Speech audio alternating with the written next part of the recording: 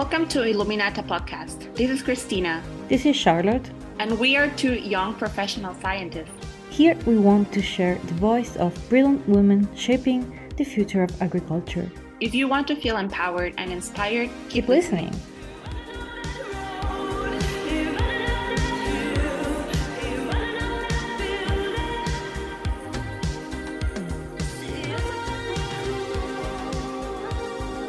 So just like a quick introduction, I met Arohi at the World Food Prize when I went there because I won the Women in Triticum Prize.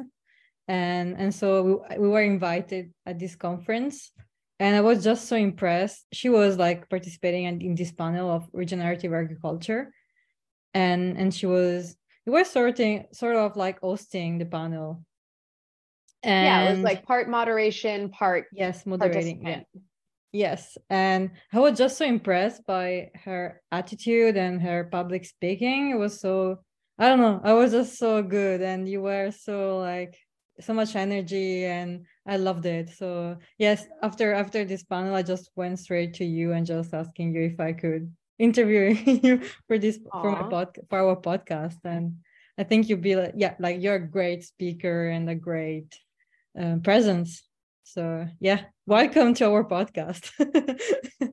Oh, that's really kind of you to say, Charlotte. Thank you. And it was so lovely to see all of the young people in the audience. I was very re-inspired, re-energized, and very happy to see as many young folks in attendance as we did. And then of course our UC San Diego connection just drilled home for me that I had to keep the conversation going with you. That's fantastic. Thank you. I'm so grateful for that. So how have you been? I'm fine. I'm just studying my postdoc here at San Diego at Salk Institute. So it's been it's been brutal, just switching from Australia to the United States culture. It was like a big change, but I'm getting used to, and yeah, it's just beautiful here. Because you got into town a couple of weeks ago or something like that? Yes. Yeah. Oh my goodness. Yes. So I'm still adjusting to here, but it's promising and I loved it. So so far. Oh, good. That's really good. Glad to hear that. Yes. So hi, this is my first time as a co-host as well. So yeah. I'm the other Ecuadorian replacing Emily. So for the audience that knows Emily's voice, and now you hear my voice, I'm the other Ecuadorian and the new co-host. So, hi. Okay, I'm going to read Arohi's bio from NRDC website. So, Arohi Sharma advocates for policies that promote regenerative agriculture to mitigate climate change, protect soil health, conserve and reduce water use, and restore biodiversity. Before joining NRDC, she was in graduate school where she researched how to incentivize multi-stakeholder partnerships to help mitigate climate change and work for the Ethiopian government to help craft the nation's first sustainable agricultural development strategy. Please be patient, it's a long bio, a lot of achievements. Prior to graduate school, Sharma served as a legislative staffer on Capitol Hill for the U.S. Senate Agriculture Committee and Senator Cory Booker. She holds a bachelor's degree in political science from the University of California, San Diego, and a master's degree in public policy from the Harvard Kennedy School of Government. In 2020, Sharma was awarded the John E. Bryson Fellowship for her work on water and agriculture. She is based in NRDC's Santa Monica office. There you go. Congrats. Wow. Wow, that's a massive. What a word soup. Curriculum. That's a massive curriculum. You got to flare it up a little bit for the personal bio on the website, right? Anyway, okay, so we're gonna start with the questions. So usually we start with personal questions after all this super long introduction. If you can give us a quick biography, so where are you from, your childhood and life path. Oh, how do I keep that in a concise response? I'm from the desert. I was born in the desert, California desert. I was raised in Los Angeles, and I'm a child of two incredibly lovely, powerful, energetic, and passionate immigrants from India who immigrated about 35 years or so ago. I think very similar to most immigrant stories, wanted to pursue the American dream and start a family here and give their kid the best life possible. So I'm very grateful and still in awe of the journey that they made with what, $300 in their pocket. I had a very joyous childhood, surrounded by parents who showered me with a lot of love and really instilled a sense of curiosity in me. They always pushed me to explore, to be adventurous, to meet new people, to see things from multiple perspectives. And I think that's those lessons from childhood have naturally propelled me into a life of politics and public service and political science. And so I feel really lucky to be in the position that I am in now. Wow, that's so great. Like all this nice thing from your parents. I think this is beautiful. Like I am who I am in large part because of how they raised me. So I see it that way. Yeah, me too with my parents. I am who I am because of them. So they are my model, my forever models. So oh, I like that phrase, forever models. I'm gonna borrow that. Talking about models, who are your role models? Oh, well, I'm gonna borrow and use the phrase that you just used, Charlotte.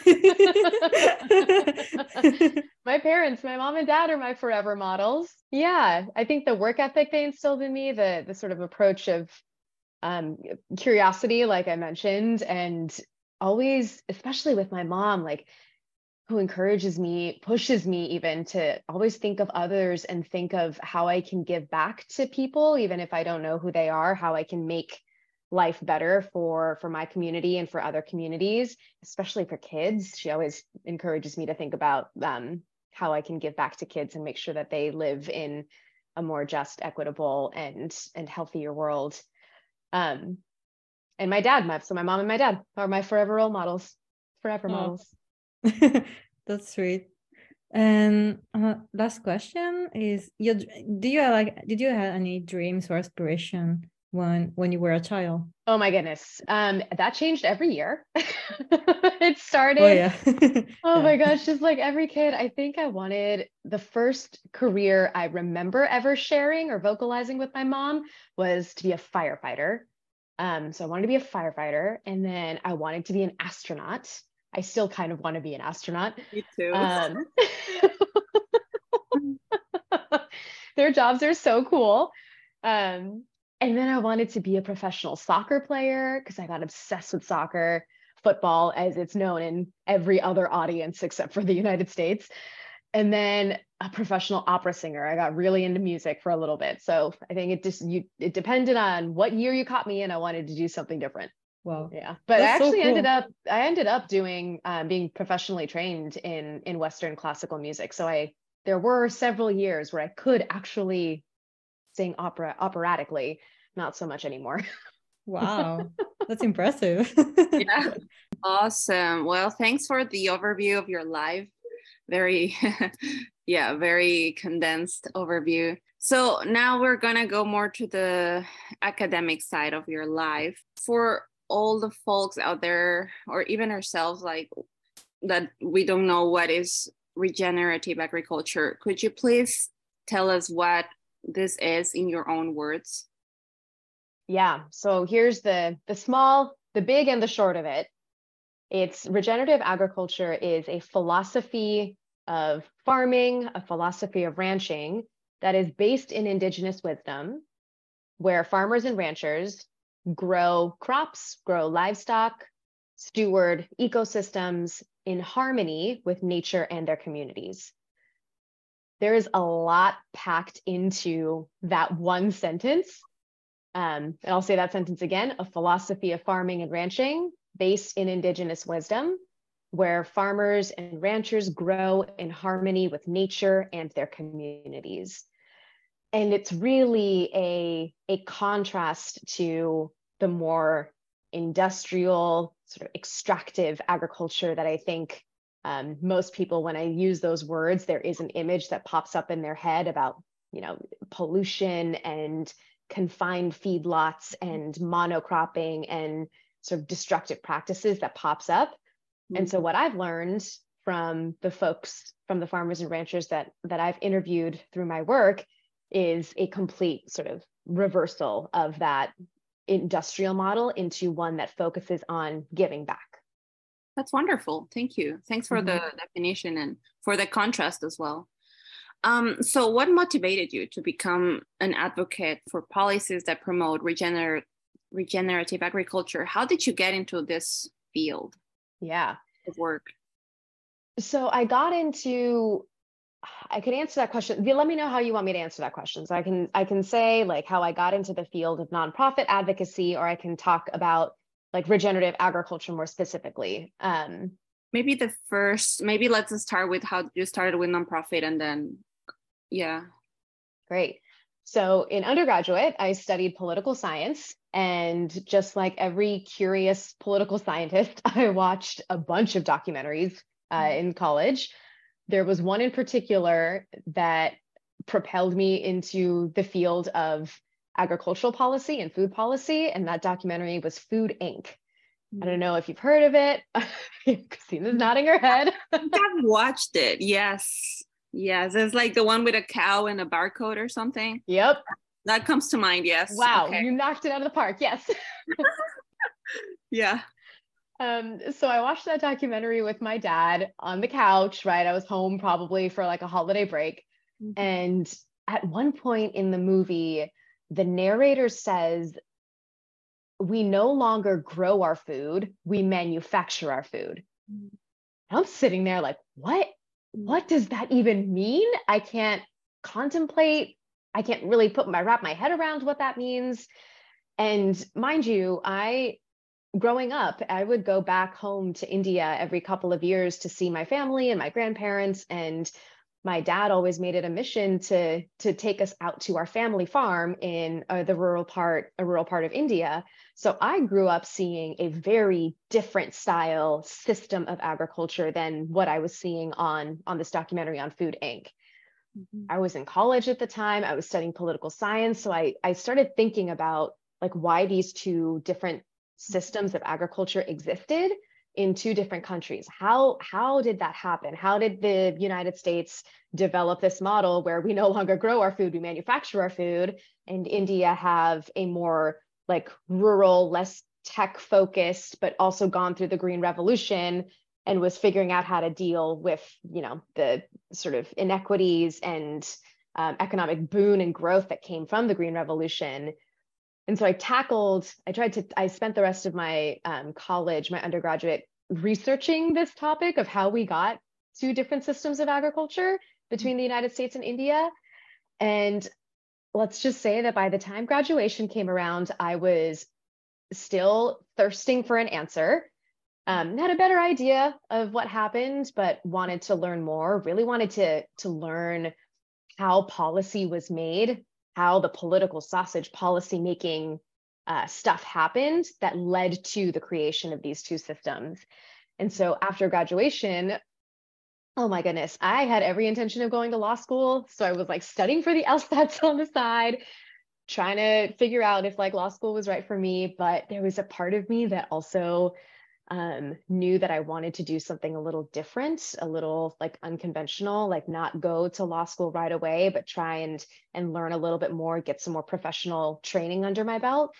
And I don't think my parents knew about this at the time, but as I was studying for the LSATs, I was also applying to a bunch of internships in Washington, D.C., particularly like for think tanks and research institutes and on Capitol Hill. In the Senate to see if I could like be an intern and learn about policymaking. And thank goodness, I'm very grateful to this woman, Nicole Carlotto, who took a chance on me and welcomed me into the internship program for Senator Barbara Boxer's office, who is the senator of California back in one of two senators from California back in 2012. And within, I think, 10 days, I had packed up my life in California and moved out to Washington, D.C. for this internship with Senator Barbara Boxer's office. And since then I spent the next 3 years sort of bopping around different offices in the Senate, really learning how the policy sausage was made, and was very lucky enough. I networked I don't know if I'm allowed to use this word, so bleep it out if you need to, but I networked my ass off while I was out in DC and landed my dream job on the Senate Agriculture Committee. And that was during the 2013 markup of the Farm Bill. And Charlotte and Christina, like I was in the room. I was in the rooms where, the conversations about what should be included in the Farm Bill and what shouldn't be included in the Farm Bill were happening. And I was fascinated. I was curious. I was sometimes angry. I was sometimes surprised. I was sometimes happy and inspired. But I felt really lucky to have had that opportunity under my belt and, developed that professional skill set of learning how to read code and statute and how to understand policy writing and policy making, and how to reach out to researchers who had PhDs in these fields of agroeconomics and soil health and commodities futures trading and all that stuff, and learn from them about the changes that needed to happen in the Farm Bill. So yeah, that was sort of how I made my way into the policy making space. And after, I finished my tenure in DC with Senator Cory Booker, who was very passionate about all things agriculture and environment and energy policy. Went to graduate school after that, found my dream job in working in the nonprofit sector for the Natural Resources Defense Council. And when I say I could not have written a better job description, I'm telling the truth. It feels like I found my place. That's wonderful. Thanks for sharing that. I love that. I mean, just from, I don't know, you applied for internships and then you got a 10-year career out of that and you got so much out of it. And that's just a reminder for all of us that we need to apply to as many things as possible, because sometimes it seems like they won't take me because I don't have enough qualifications or education, whatever. And that's not always true. And you just have to try. Oh, and my goodness. Yeah. I wonder, Charlotte, if you're about to say the exact same thing I was, which is when women look at job descriptions, they will not apply to a job or an internship if they see one qualification that they feel they do not meet. Men don't have that problem. No, they do. They apply. They just apply. They apply. Yeah. They don't care about it. They just apply, and we don't do because we are overthinkers. We overthink all the time. I usually just go for it. Mm-hmm. And even if it's hard, even if it's just go for it.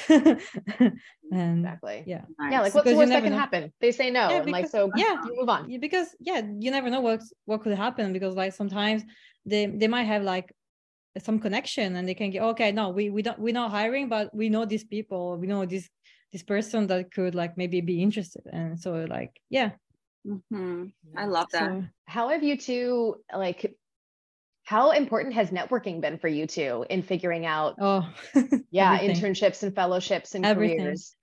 Well, I know now we're slowly coming back to normal, to the normal times where we're meeting people in conferences again. So that's also great for networking. I know that can be even more daunting because sending an email is kind of easy. You don't see the other person on the other side. But if you have a chance to go to a conference or somewhere where you kind of meet people, that's also great because people will remember your face more and your name. And so that's also really good chance. Arahi, I know you mentioned the Farm Bill before, and many of us don't know what that is. And so could you please explain to us what the Farm Bill is, and also if it has global consequences or if it's more, or if its effects are more here for the USA? Thanks for that. So the Farm Bill is the largest agricultural piece of legislation in the United States. And what makes it special is that it's a must-pass piece of legislation. So it's not something that just can be, every year pushed under the rug. It is something that comes up for reauthorization every 5 years, and the United States needs to pass it. It is a must-pass bill. So as a result, everyone gets really involved in the Farm Bill process and tries to find a way to insert their own sort of interest or influence a policy for like the year before and a lot during the year of reauthorization. The Farm Bill contains, oh gosh, I think it's like 13 chapters at this point. And it covers policies related to agriculture, including forestry. People forget that, but forestry is also covered in the Farm Bill. And I think the Congressional Budget Office has estimated that, you know, the Farm Bill over the course of 5 years of its authorization costs around $430 billion. So it's really big in terms of its reach, in terms of its breadth of issues that are covered. And it's also a big vehicle for funding for a lot of agricultural and forestry programs in the United States. So things like research and extension are funded through the Farm Bill, things like nutrition programs, the forestry program. For folks who are interested in economics, there's an entire section, a chapter on credit. There's also another chapter on commodities futures trading, which that just goes right over my head, that chapter. There's a chapter on horticulture, there's a chapter on crop insurance, like anything sort of related to agriculture, you'll find in the Farm Bill. So it's a very important piece of legislation because it covers almost all of a significant portion of the acreage in the United States. Mm-hmm. That's what the Farm Bill is. It's coming up, I should mention, for reauthorization next year in 2023. So I would encourage everyone who's interested in agriculture, either through research, through extension, through the actual implementation of practices on the ground, to look it up, to get interested. Just do like a Control F on the Farm Bill for any word, and I'm sure you'll find something, a provision in there that you'll get excited to learn more about. Mm-hmm. And we can use more young people, especially like getting engaged in Farm Bill advocacy and like really calling their representatives, calling their senators to like shake things up this next go around. Mm-hmm. Thank you for saying that. Thank you for sharing. Yeah, thanks. This is kind of relevant to me because I'm currently working as part of extension for Washington State University. So maybe I'm funded through something like this, you know? Yeah. Yeah.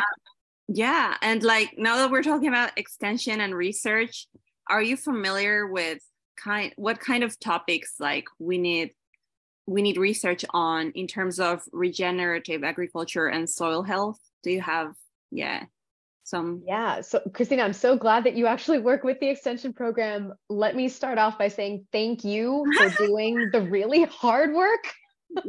Oh, thank you. I think you're doing the hard work, actually. No, man, like the job of translating science to folks on the ground, and then also the reverse, right? Like learning from farming communities about what research needs to be worked on in the university system. You are an incredible, the extension system is an incredible source of inspiration, of implementation. Like they are the hubs of knowledge that I think often gets overlooked and undervalued. So thank you for doing what you do. I agree. Thank you. She's the best person, and she's the best person to do this, literally. Oh, I bet. Oh yeah, she's the best. And also for those who don't know what extension is, because extension is something that I don't know if it exists in other countries, but yes, for Charlotte, even in Australia. Does it exist? Yes, there is in Australia as well. I don't remember. Yes. Maybe it has another name. No, it's extension, but it's more on the government. So it's. I just feel like in here it's pretty clear that we're like a bit of a link, like as Arohi mentioned, like we're a bit of a link, and I haven't seen that in Australia or in Ecuador or maybe in like a smaller scale, but here it's like pretty clear. It's a pretty clear link, so I like that. But anyways, so yeah, keep going, Arohi. No, yeah. So I'll kind of turn the question back around and say, you probably have a better idea of the kinds of research needs that farmers and ranchers have expressed, because you're interfacing with them daily with your work as an extension specialist or as an extension provider. Mm-hmm. I'll share that so the work that I do with NRDC, with the Natural Resources Defense Council, is to change policy, is to advocate for either new programs or changes to existing programs in the Farm Bill. I'll just use the Farm Bill as an example, to make regenerative agriculture easier and to bring more acres under regenerative management. Mm-hmm. So that's my job. My job is to go and prepare materials, write reports, do research, and then recommend programmatic changes to programs and policies that are funded through the Farm Bill. Mm-hmm. As part of that, one thing I've learned through the last 3 or so years is how much long-term research is needed to help make a stronger case for regenerative agriculture. So I mentioned that regenerative ag is this philosophy of farming, right? It's a decision-making framework. It's how you approach agriculture. It's not prescriptive. It's not meant to be prescriptive because it looks different depending on whatever region you are in the United States. Farming in harmony with nature in the desert will not look the same as farming in harmony with nature in the Maine or New Hampshire or Connecticut. Those are two very different ecosystems that require two very different approaches to agriculture. And even within the desert, right, you have different management needs and management styles. So what we've learned, my team and I interviewed 113 farmers and ranchers across the country to learn more about what regenerative agriculture looks like, what it feels like, what it smells like, what it tastes like, what it looks like on the ground for them, because they're the ones who are doing the work on the ground.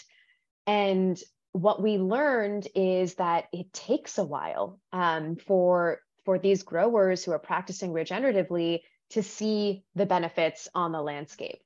Mm-hmm. Unfortunately, the way that, I don't know if it's a combination of the way that university systems work, or if it's also a combination of the way that federal grants and foundation grants work, but the 3-year or the 1-year cycle of funding is not conducive to the kind of research that's needed to prove the benefits of a more holistic, systems-wide approach to agriculture, which is what regenerative agriculture is. So what the farmers and ranchers that we spoke with told us they need on the research side are two things particularly. The first is way more investment in long-term demonstration farms that really show if you do these practices consistently, if you stack practices on top of each other, if you bundle them together, over the course of 5 years, over the course of 6 and 7 and 10 years and 2 decades, here are all of the outcomes that you can see. And here are the ways that you can measure those increases in outcomes. That's what's really needed on the research side to help make the case for more investments in regenerative agriculture. Mm-hmm.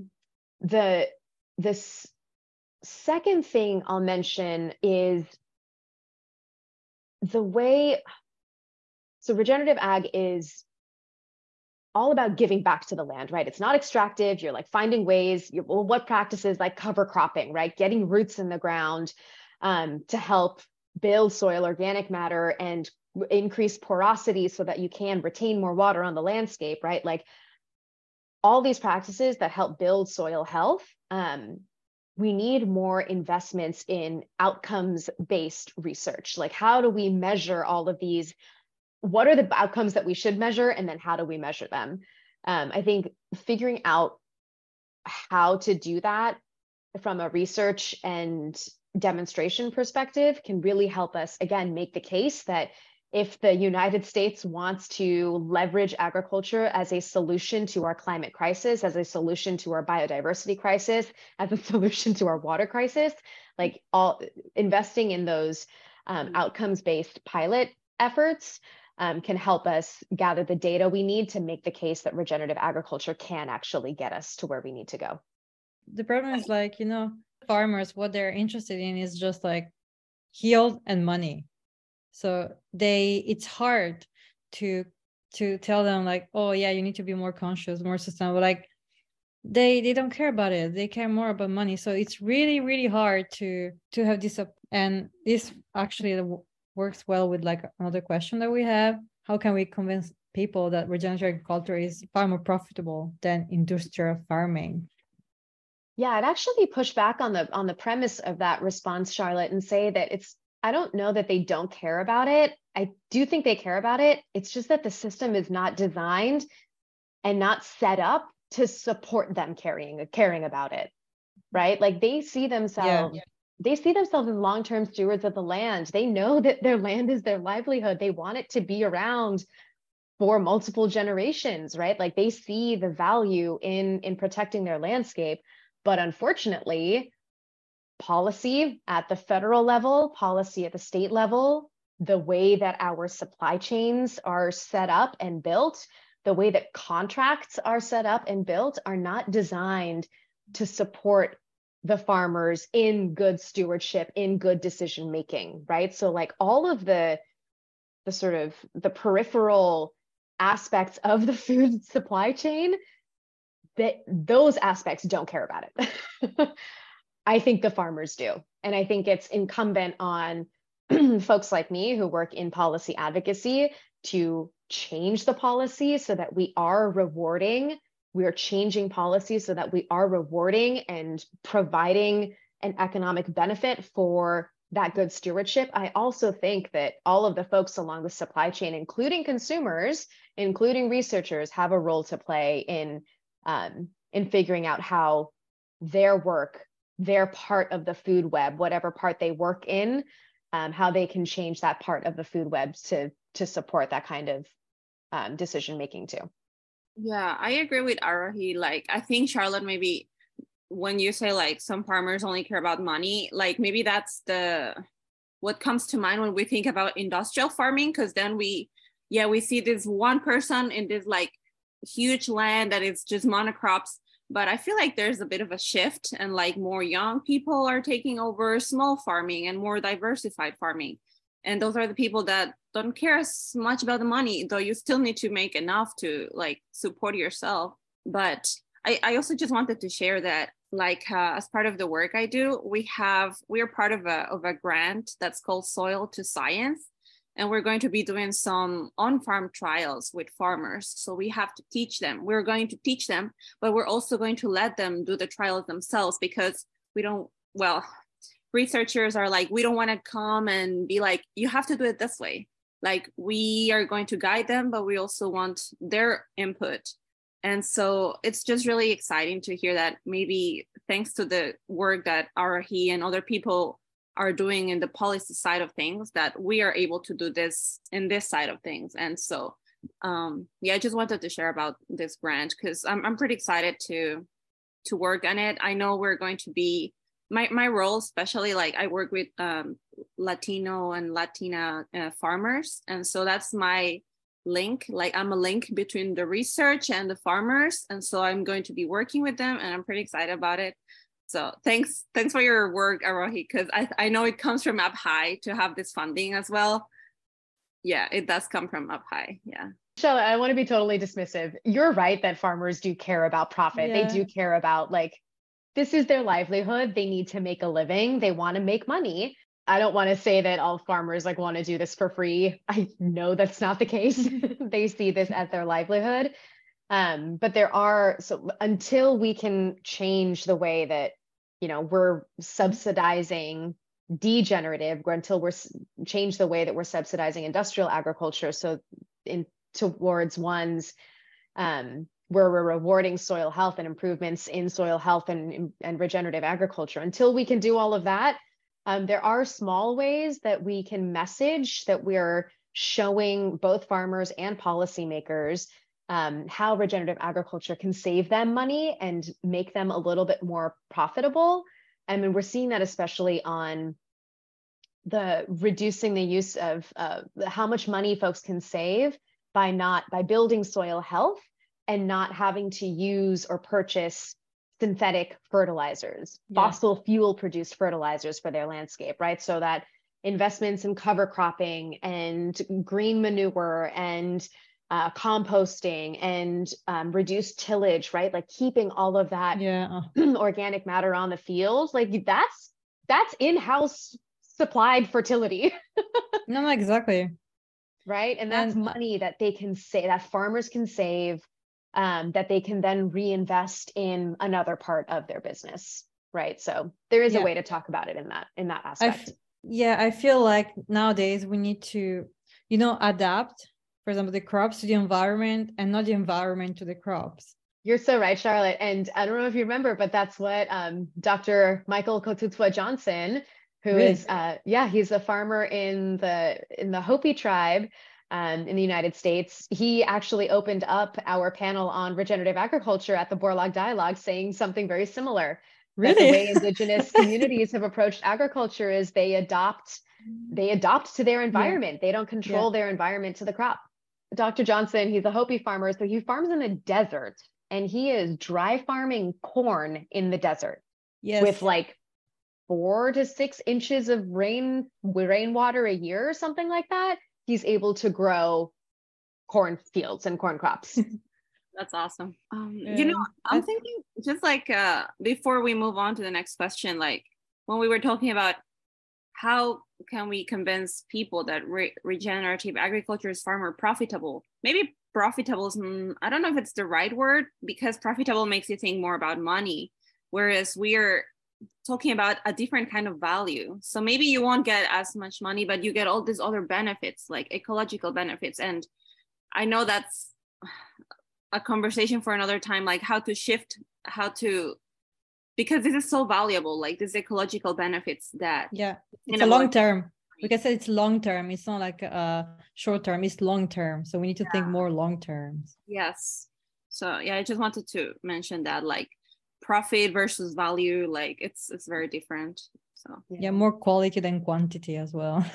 You actually, both of you are making me remember about one of the things that I learned from the farmers that we interviewed was that it's not just about profitability, like the price that you see at the grocery store. It's like, what are all the ways that the cost of food is actually not taking into account all of the inputs and all of the things that go into producing that food, right? Like the what we're paying at the grocery store or at the farmers, more likely at the grocery store, is not the true cost of production, right? And the overlap between the number of acres in the United States of corn and soy that receive federal payments through the crop insurance program. So if you overlaid that map on top of the number of acres that use synthetic inputs like pesticides and fungicides and herbicides and fertilizers,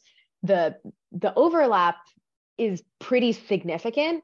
So another way to think about, profitability or value is that the federal government's subsidizing the use of a lot of these harmful toxic products.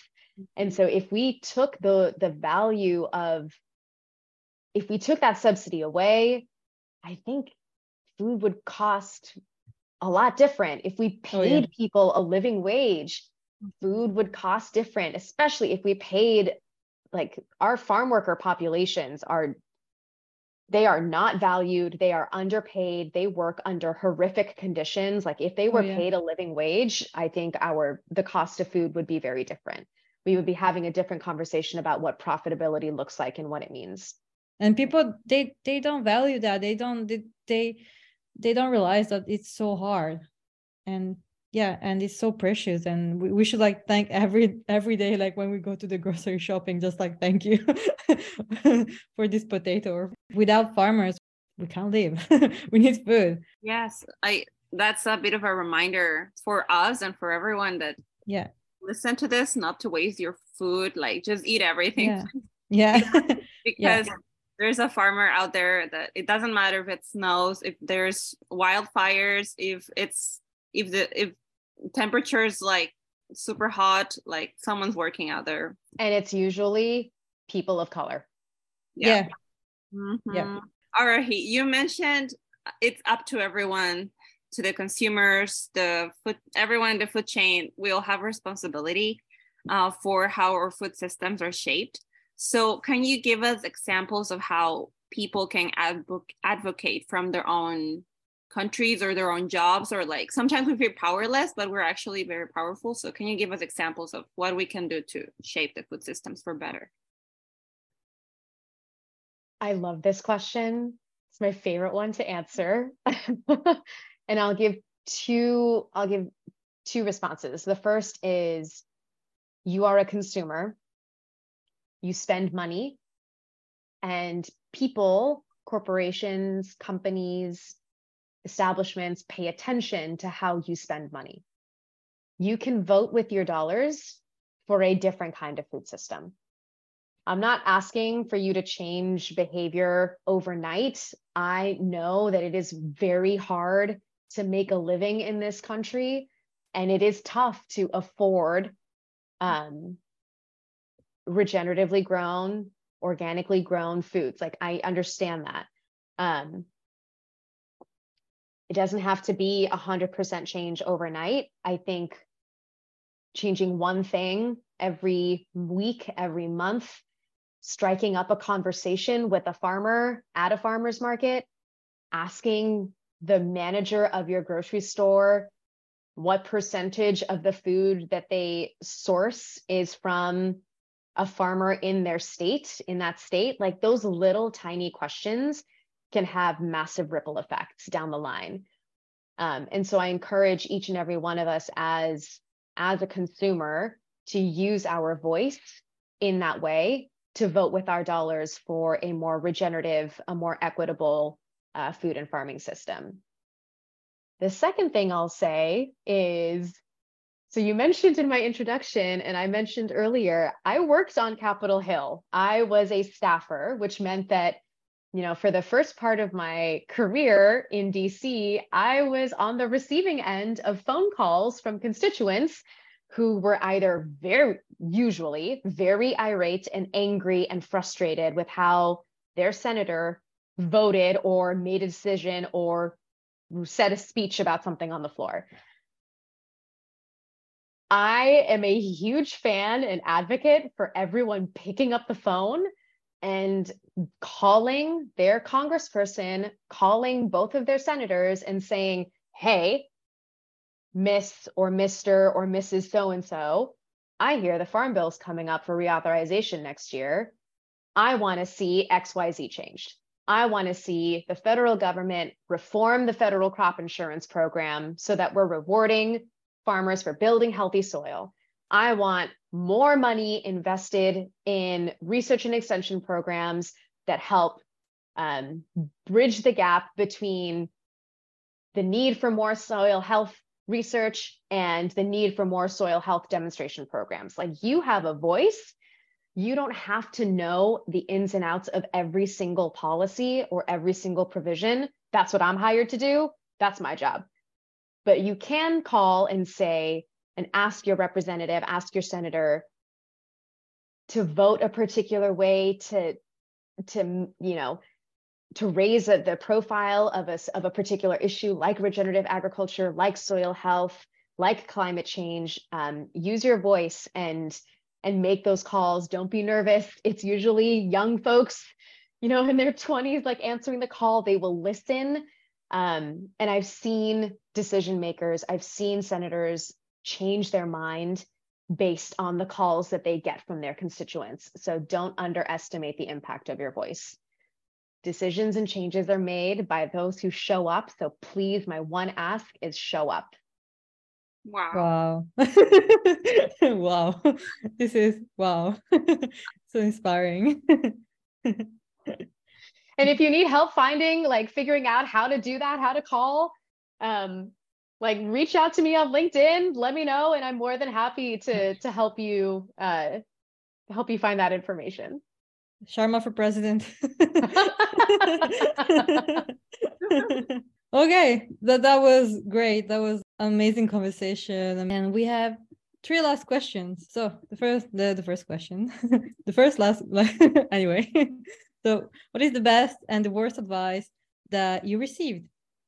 Yeah. And before I get into that, I know you have a bunch of STEM, like folks who work in STEM fields. Yeah. I'll say this, I wish more researchers, more folks who worked in STEM called their congresspeople, called their senators. They need to hear from folks who are doing the research, who are doing the science, who are helping with implementation. Your voice matters.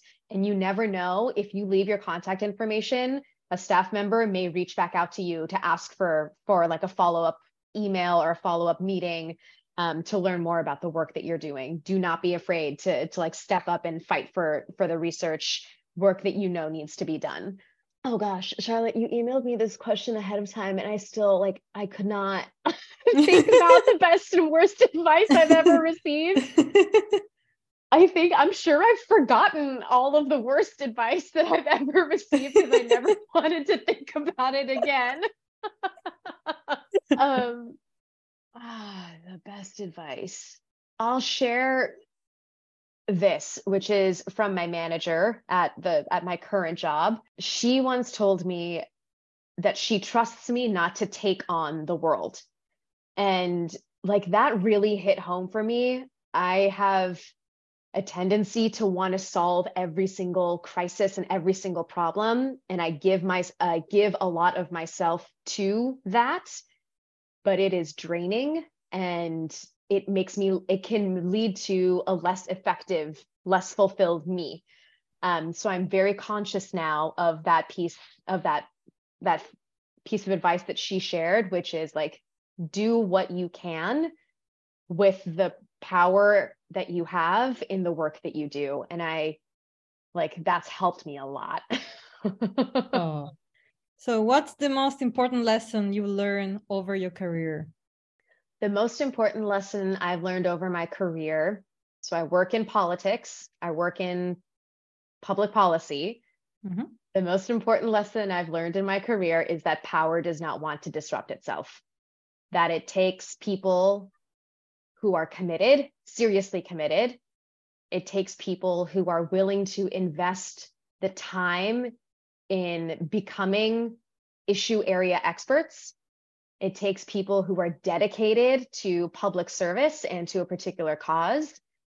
And it takes people who are willing to listen and learn from communities,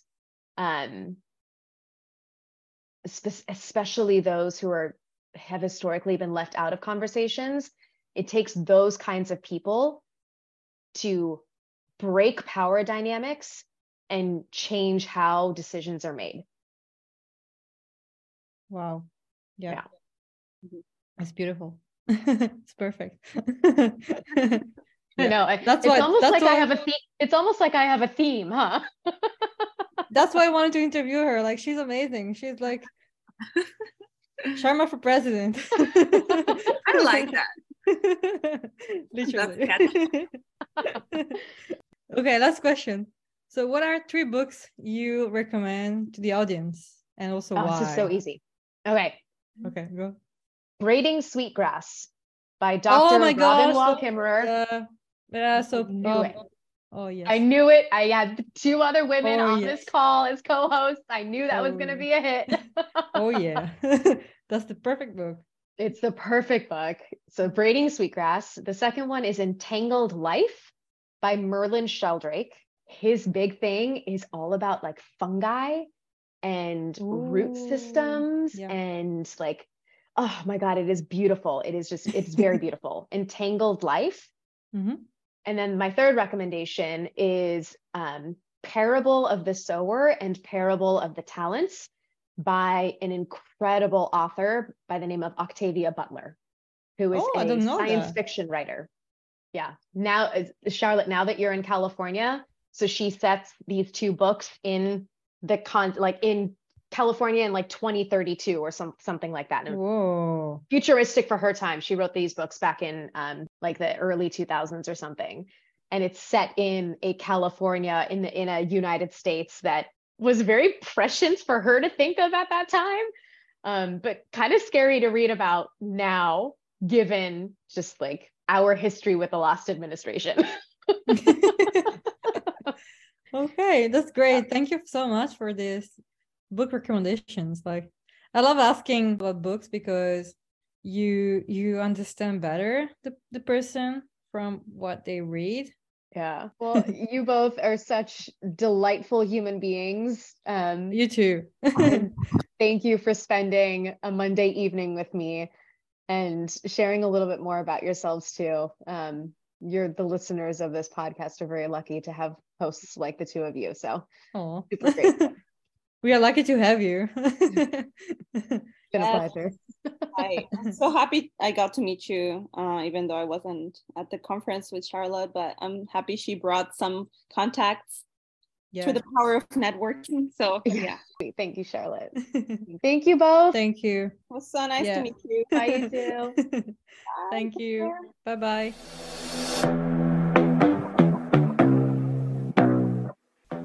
Thank you for listening to another episode of the Illuminata podcast. I hope you enjoyed and stay tuned for the next episode.